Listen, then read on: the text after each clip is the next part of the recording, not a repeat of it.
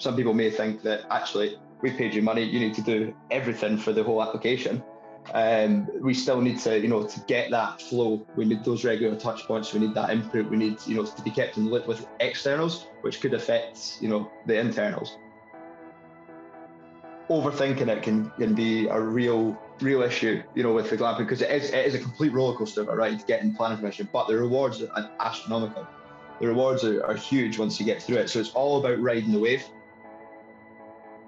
People have a vision in their head. They've been imagining it for years. They've had this idea. They've thought long and hard about it, and they know exactly what they want. And the council can, completely turn that on its head.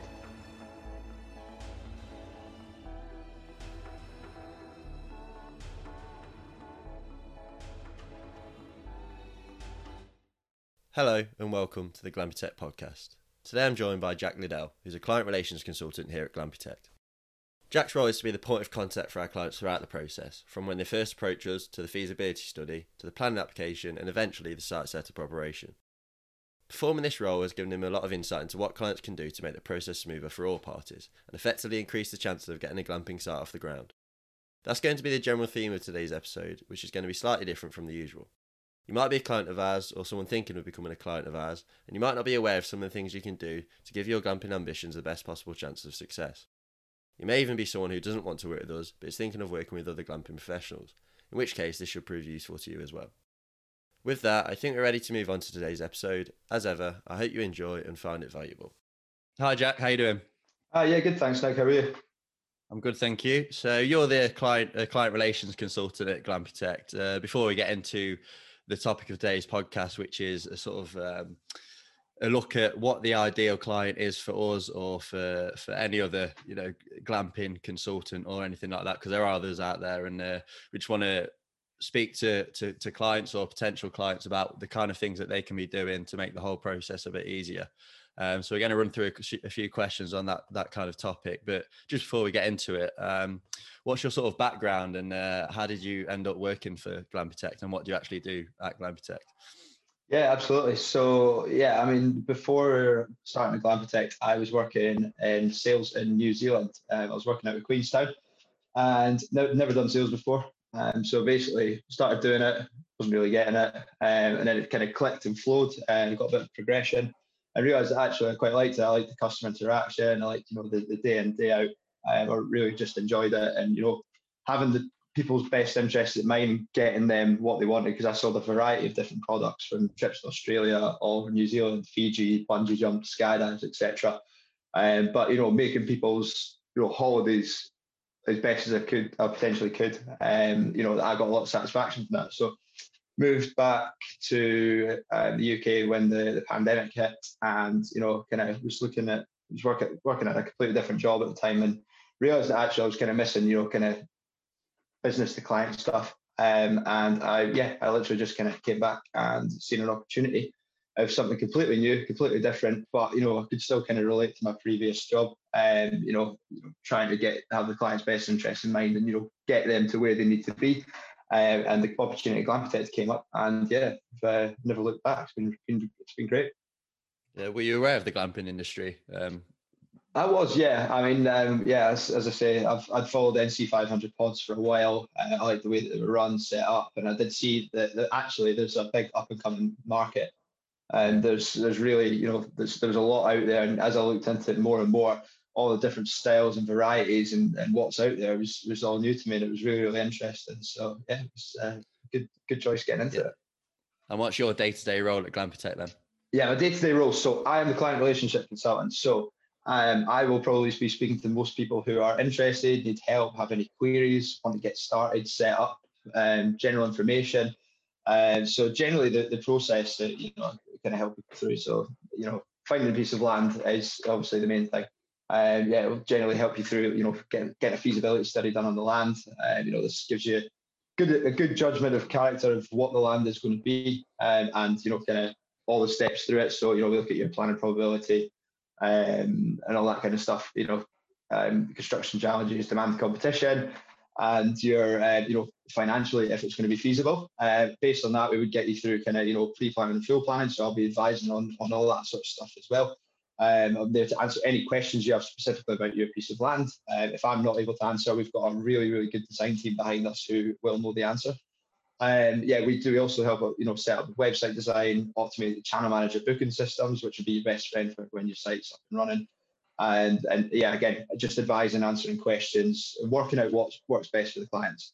We've also got a marketing team behind us as well. And so we do, social media and content creation. We can help source pods, so I can connect you to, any manufacturers, any affiliates of ours, and even the marketing team as well. If you need hands, getting things off the ground and stuff like that. So yeah, basically I'm kind of here to help in kind of all areas of the field, and I would be your connect to any different departments. So whether you go for a feasibility study, connecting to feasibility design, connection to the design team, marketing and website, I'm the kind of that connect to each section. Yeah, so a very client-facing role, and if a client does approach us, it's a good chance that they'll be assigned to you, and you can help them through the whole process, which we find is really helpful. Rather than having different people at different times, there's always you as a reference point that you can go back to. So that's why we brought you in for this episode, really, because obviously you are very client-facing, and the things that clients can do that really helps the process, and the not so good things that clients can do.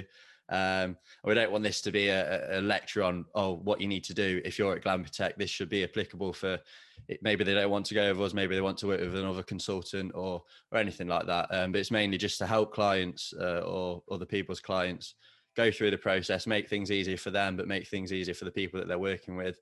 Because it's a new process for them. Obviously we've got experience in doing it, but so sometimes they might need a little bit of advice about how to go through the process and make it as smooth as possible for both sides. Yeah. So just going straight into it then, what would you say makes the perfect client when working with a company like Glampi-Tech to set up a glamping site?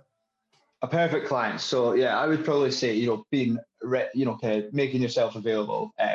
It might sound really, really basic, but see, if you need some information of somebody, and there's a big delay, and you've emailed, text, or somebody's, say lost interest, or put their planning on the back burner, but it hasn't told us. So, we try to get the information from a client side of things, and people just switch off rather than just being honest and being upfront and saying, like, we're going to delay this for 6 months or whatever, which is what we'd obviously rather do, because then we can act accordingly, and it's not going to be on our subconscious to keep pestering somebody as such. If something, somebody's told you they want you to say sanction a feasibility study, but yeah, let's do that, perfect, send the documents over, everything's all good. And for something's happened in the background and they don't want to continue with it anymore, but don't make us aware of that thing. That can be one of the trickiest things, because you don't want to be, from a client side of things, like me personally, I'm very rapport, I like having people's best interests in mind. But having stuff outstanding doesn't sit very well with me. I like to keep on top of things, but also I don't want to chase people, and I don't want to be pushy or irritating. So when people just let me know, like, oh, by the way, I know we said we'd do this, but something's come up where the land fell through, or we're not in a financial position to do it, just tell us every time. Just let us know, and we'll. It's a lot easier for everybody, put it that way. And so I imagine that feeds into both sides' responsibilities. We both have a responsibility to be open and communicate where we are at the process with each other. So as you say, if the client's gone cold a bit, then just let us know, and that's absolutely fine. Or exactly. On our end, if we're hearing good things or bad things from the council, then we'll relay that information to the client to make sure that we both know exactly where we're at. Are there any other sort of responsibilities that you think the client should have and that we should have to each other? Yeah, absolutely. So I think, particularly in the planning process, I think one of the main things is that it is a team effort. So obviously we aim to get clients through the process as efficiently as possible. I mean, we've got a great design team behind us who will, we work really, really efficiently, really quickly, and put everything into the application. So everything from, the drawings, site layout plan, drainage plan, do all your visuals, your justification reports, market research documents, you name it. I would go all in, full out, but we need that, these verifications, these touch points with clients. And if somebody goes off grid, you say somebody goes on holiday for 3 weeks and doesn't tell us, that can cause delays. It can cause a little bit of disruption in a way.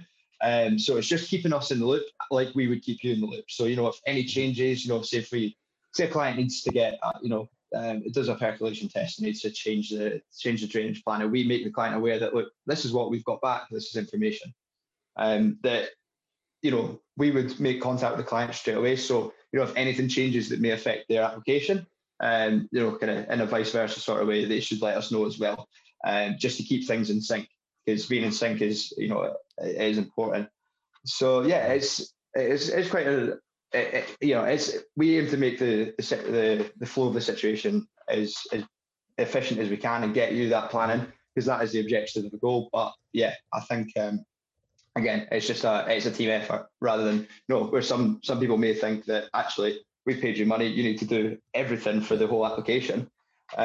We still need to get that flow. We need those regular touch points. We need that input. We need to be kept in the loop with externals, which could affect the internals.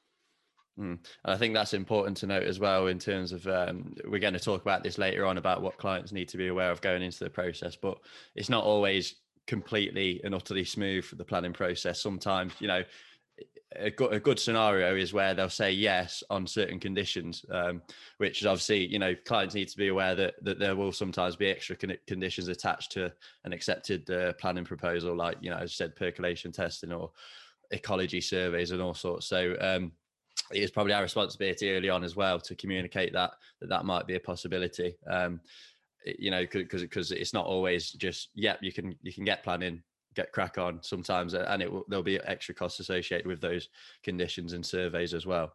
So that's something that probably needs to be communicated early. Again, I don't want to go over old ground, but is there anything in particular that clients can do to make the process run smoothly, and on our side as well?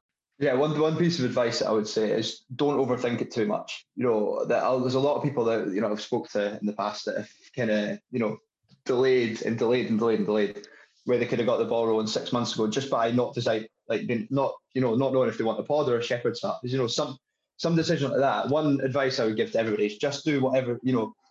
Obviously we would do a feasibility study to assess any policies that may restrict how the application goes.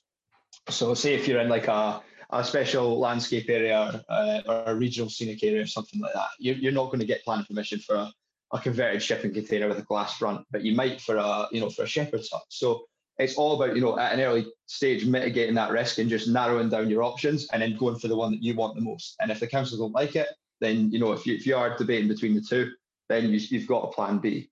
Because overthinking it can be a real issue, with the glamping, because it is a complete roller coaster of a ride getting planning permission, but the rewards are astronomical. The rewards are huge once you get through it. So it's all about riding the wave and taking that first step into the planning. That's you committed, you're in, and everything else has figured itself out along the way. There's going to be roadblocks, there's going to be hurdles, but again, our design team, it's their bread and butter. It's day in, day out. It's what they do. It's try and mitigate risk and get people through it as efficiently as possible, and keeping everybody streamlined, just so that you don't go off course or whatever. So yeah, I think it's it can be, again, like I say, it can be a tricky process, but that's essentially what we're designed to do, is to we're that handheld service to get you through the process as efficiently as we can. Yeah, and it will actually affect, really, if you dilly dally over a small thing like that, whether to go for a pod or a shepherd hut, that you might think, oh, it's just a few months, but that's tens of thousands of pounds if you get set up. If you can get set up at the start of the summer season, that's tens of thousands of pounds you're missing out on over a little decision like that. Of course, whether the decision of whether to go into glamping or not is a huge one, and we won't want to rush people into that, of course. But when we get into the nitty gritty details that really don't matter too much, like you say, the choice of the unit or things like that, that's where you probably need to just be making the decisions a bit quicker, so you can get through the process, especially if you're trying to aim to be open for the start of summer or spring or something like that, where you'll be getting the bookings in quite quickly. It doesn't matter so much, I suppose, at winter, but yeah, for sure. That's the thing as well, is right now is the perfect, if you want to be open by spring next year, this is go time. And the reason being for that is, over the colder months, like over the winter, there can be things that happen, frost that would, it would stop the groundworks from going ahead. if we had a problem in the winter with snow, can't do a tree survey, can't get to the sites, things like that. So it mitigates. Yes, I mean, we aim to get you through the planning to as high a standards as we possibly can and as quickly as we can. But there are going to be hurdles along the way. Whether this is council's been too busy to, on the website says, oh, we aim to get back to you in 4 weeks, and it becomes 10 weeks. Pre-applications are getting withdrawn every week from different councils. We're seeing a new one more and more frequently. So it just allows, getting moving. It just allows the process to start. And when we run into issues along the way, it gives us more time to, step back and think about it. And then when you get to that, say we do a planning application, we get it out the door in say 4 to 6 weeks, depending on changes. We do go through that process. We wait say 4 to 8 weeks to get a response, do any amendments, conditions to get planning, we satisfy them, and then you've got planning approved by say later on in the year, October, November maybe. Then you've got the winter to start marketing your site. So marketing is the secret ingredient to being successful. The visuals that we do for our planning applications as well, you can use them to market, and we're there to kind of help get you through that as well, and tips of how to succeed before the site even exists. But over the winter you are going to have to do groundworks, and yes, there's going to be freezes, and yes, that could delay you. You could have boggy ground, you could have XYZ delays. So it just mitigates for not overthinking it and then not rushing it. You're going to get the site bang on, and you're still going to be able to be open for hit the ground running for spring. And the way that the glamping market is at the minute, there's absolutely no reason why over the winter, while you market it and get the site built, and you shouldn't be fully booked over the spring. And marketing is the secret ingredient to doing that. Yeah, that was huge. We've spoken about it with Callum and Ali before, and a few episodes about how that helped them get a really strong launch when they started MC500 pods, and our clients are doing it as well. Braveview Glamping, who we spoke to in, I think it was episode 3, they've been marketing for ages and stuff, and they've just opened their site now up to booking, so hopefully they're doing well as well, and that certainly would have helped getting the marketing early. Yeah, I think another thing as well that I was going to say is, we have a lot of people that come in and they see they get a quote for full planning or pre-planning, and they kind of they just shut it down straight away and thinking, actually, that's I've done a house extension for £1,500. I know how much planning costs, but the justification needed to get holiday lets is far superior. And if you look at it from this sense, yes, we're £5,997 for up to 4 units, plus VAT. Now, say if we set you up to the best of our ability to get you that first footstep in the door, where you've got 4 units, and at the minute you easily even start with £150 a night if they're to spec. You've paid your investment off in 2 weeks, right, including the VAT. So there's a lot of obviously 2 weeks is a really, really quick time, and that will keep going and going and going, subject to your good marketing. So I think that obviously the initial, a lot of people initially see the price and think, oh, no way. But the work that goes into it, it's a long, long process, and we want to set people up for the best of their ability, because the standard and the quality of an application can really, really justify, how seriously a council take it as well. If you chuck in a couple of boxes on a piece of paper, there's far less likely to take your planning application seriously. So, by going in full, all in, straight away, but obviously mitigating a risk with a feasibility study first to get a good, good glamping perspective of how a successful glamping site would run on that specific piece of land. Based on the findings, either go down the pre-plan or full plan route. It's all about mitigating risk to get you that end goal, which is having a successful site open, bringing in a lot of money. I mean, I use this as an example for people. A standard, a good quality pod you're going to buy for around about sort of 25 grand, so 25 grand mark. So you buy a pod for 25 grand, 65% occupancy at £135 a night. That's £30,800 for that unit, just one unit. So if you think the more units you have, even if you start with less and get planning for more, the money that you can make from a glamping site is phenomenal. It's absolutely incredible, and it's why so many people are getting involved. But yeah, I really think that it is the time to get in it. Right, and so we've gone through quite a lot of things that clients can do if they want to be, the dream client for us or for anyone else that they're working with. but there are probably some things that we see that we don't want, and we'd recommend clients not to do when working with us. So could you just give us a run through of some of the kind of things that clients shouldn't be doing when they're working with us or other glamping professionals?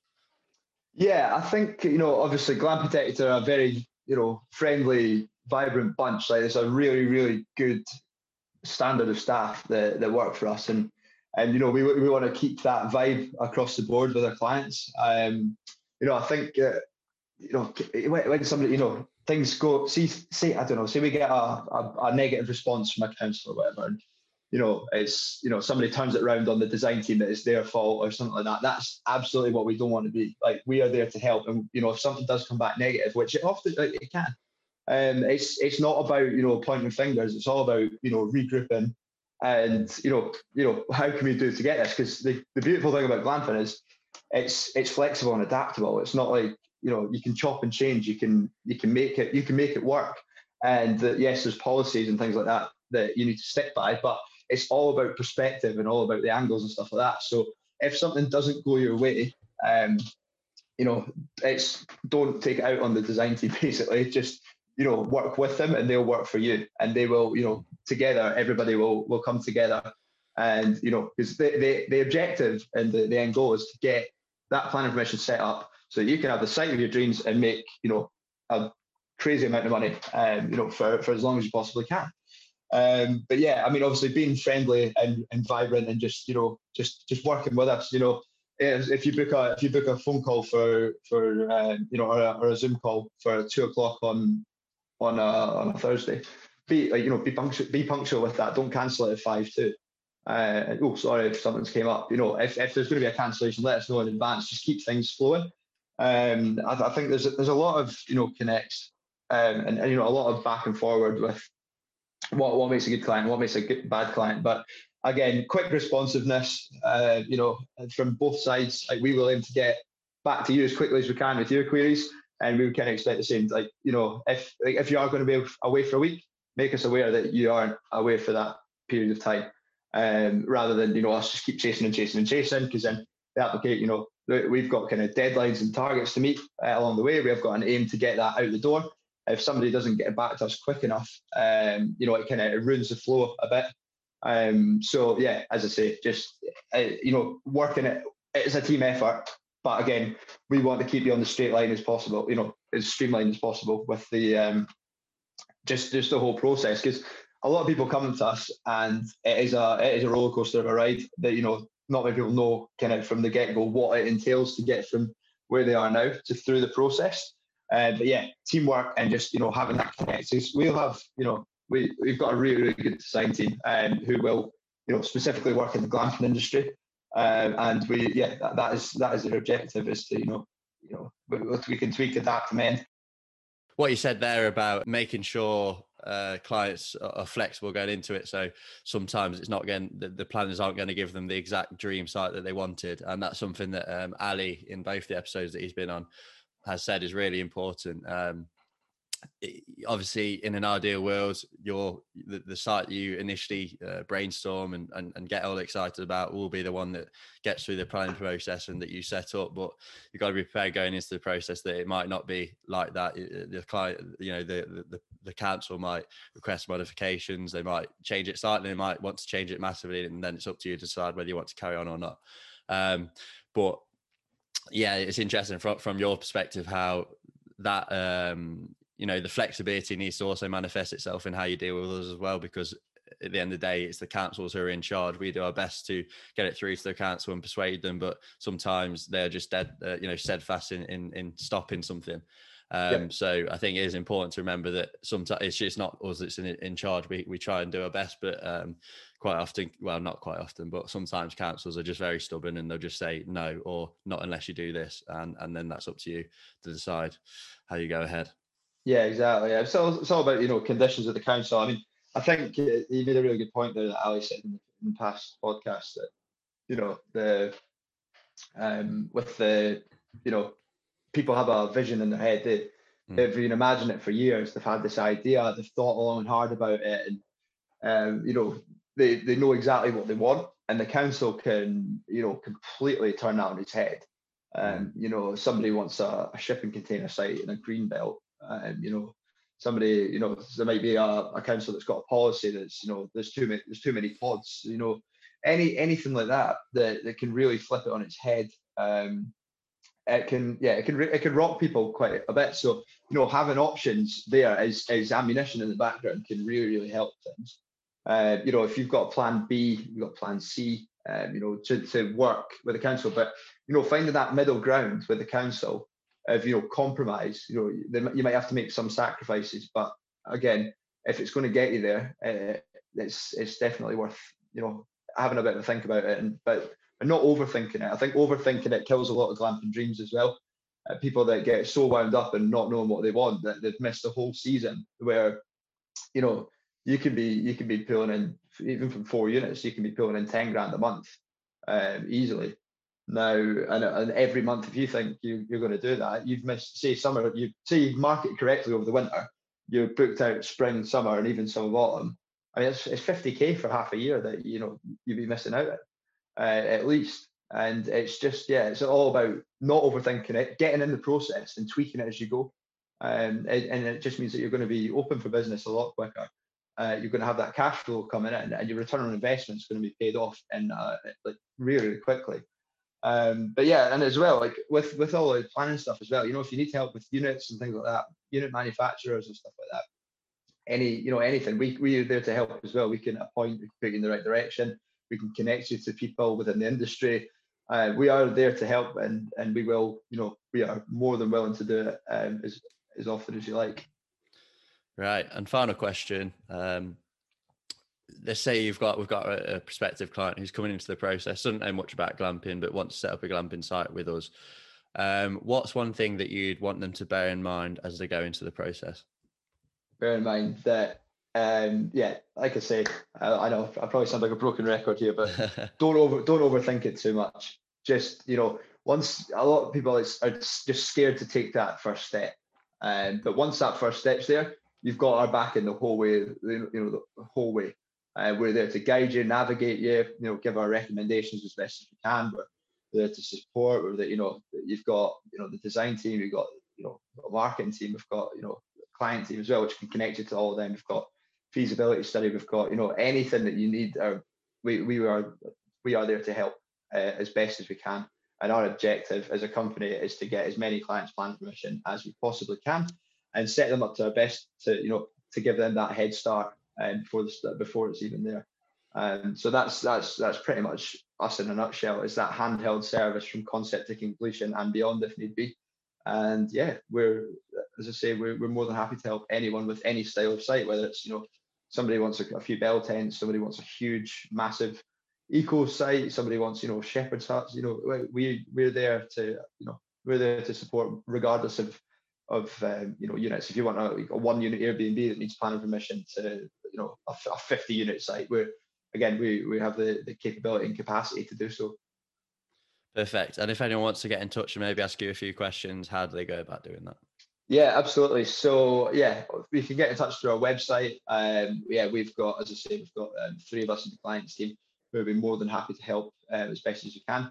Yeah, there's email links. You can email contact@glamptech.co.uk. You can email myself at jack@glamptech.co.uk. And yeah, our phone numbers and stuff are on the website as well. We've also got a list of all our, you know, staff members and things like that. But essentially, we are we would be the client facing group who would be there talking to you. And yeah, you know, if anybody wants to, feel free to, you know, give us a call, pick our brains, and yeah, I'd be more than happy to, you know, run things by us, get suggestions, recommendations. As I say, we are more than happy to help as often as you like. Brilliant. Okay, well, thank you for coming on, Jack, and I'll let you get back to working with your clients. Yeah, sounds good. Thanks for that, Nick. Thank you for listening to another episode of the Glampy Tech podcast. I hope you enjoyed and that you found value in today's episode. If you did, feel free to leave a rating and review on Apple Podcasts, as it really helps us move up the podcast rankings. Thank you.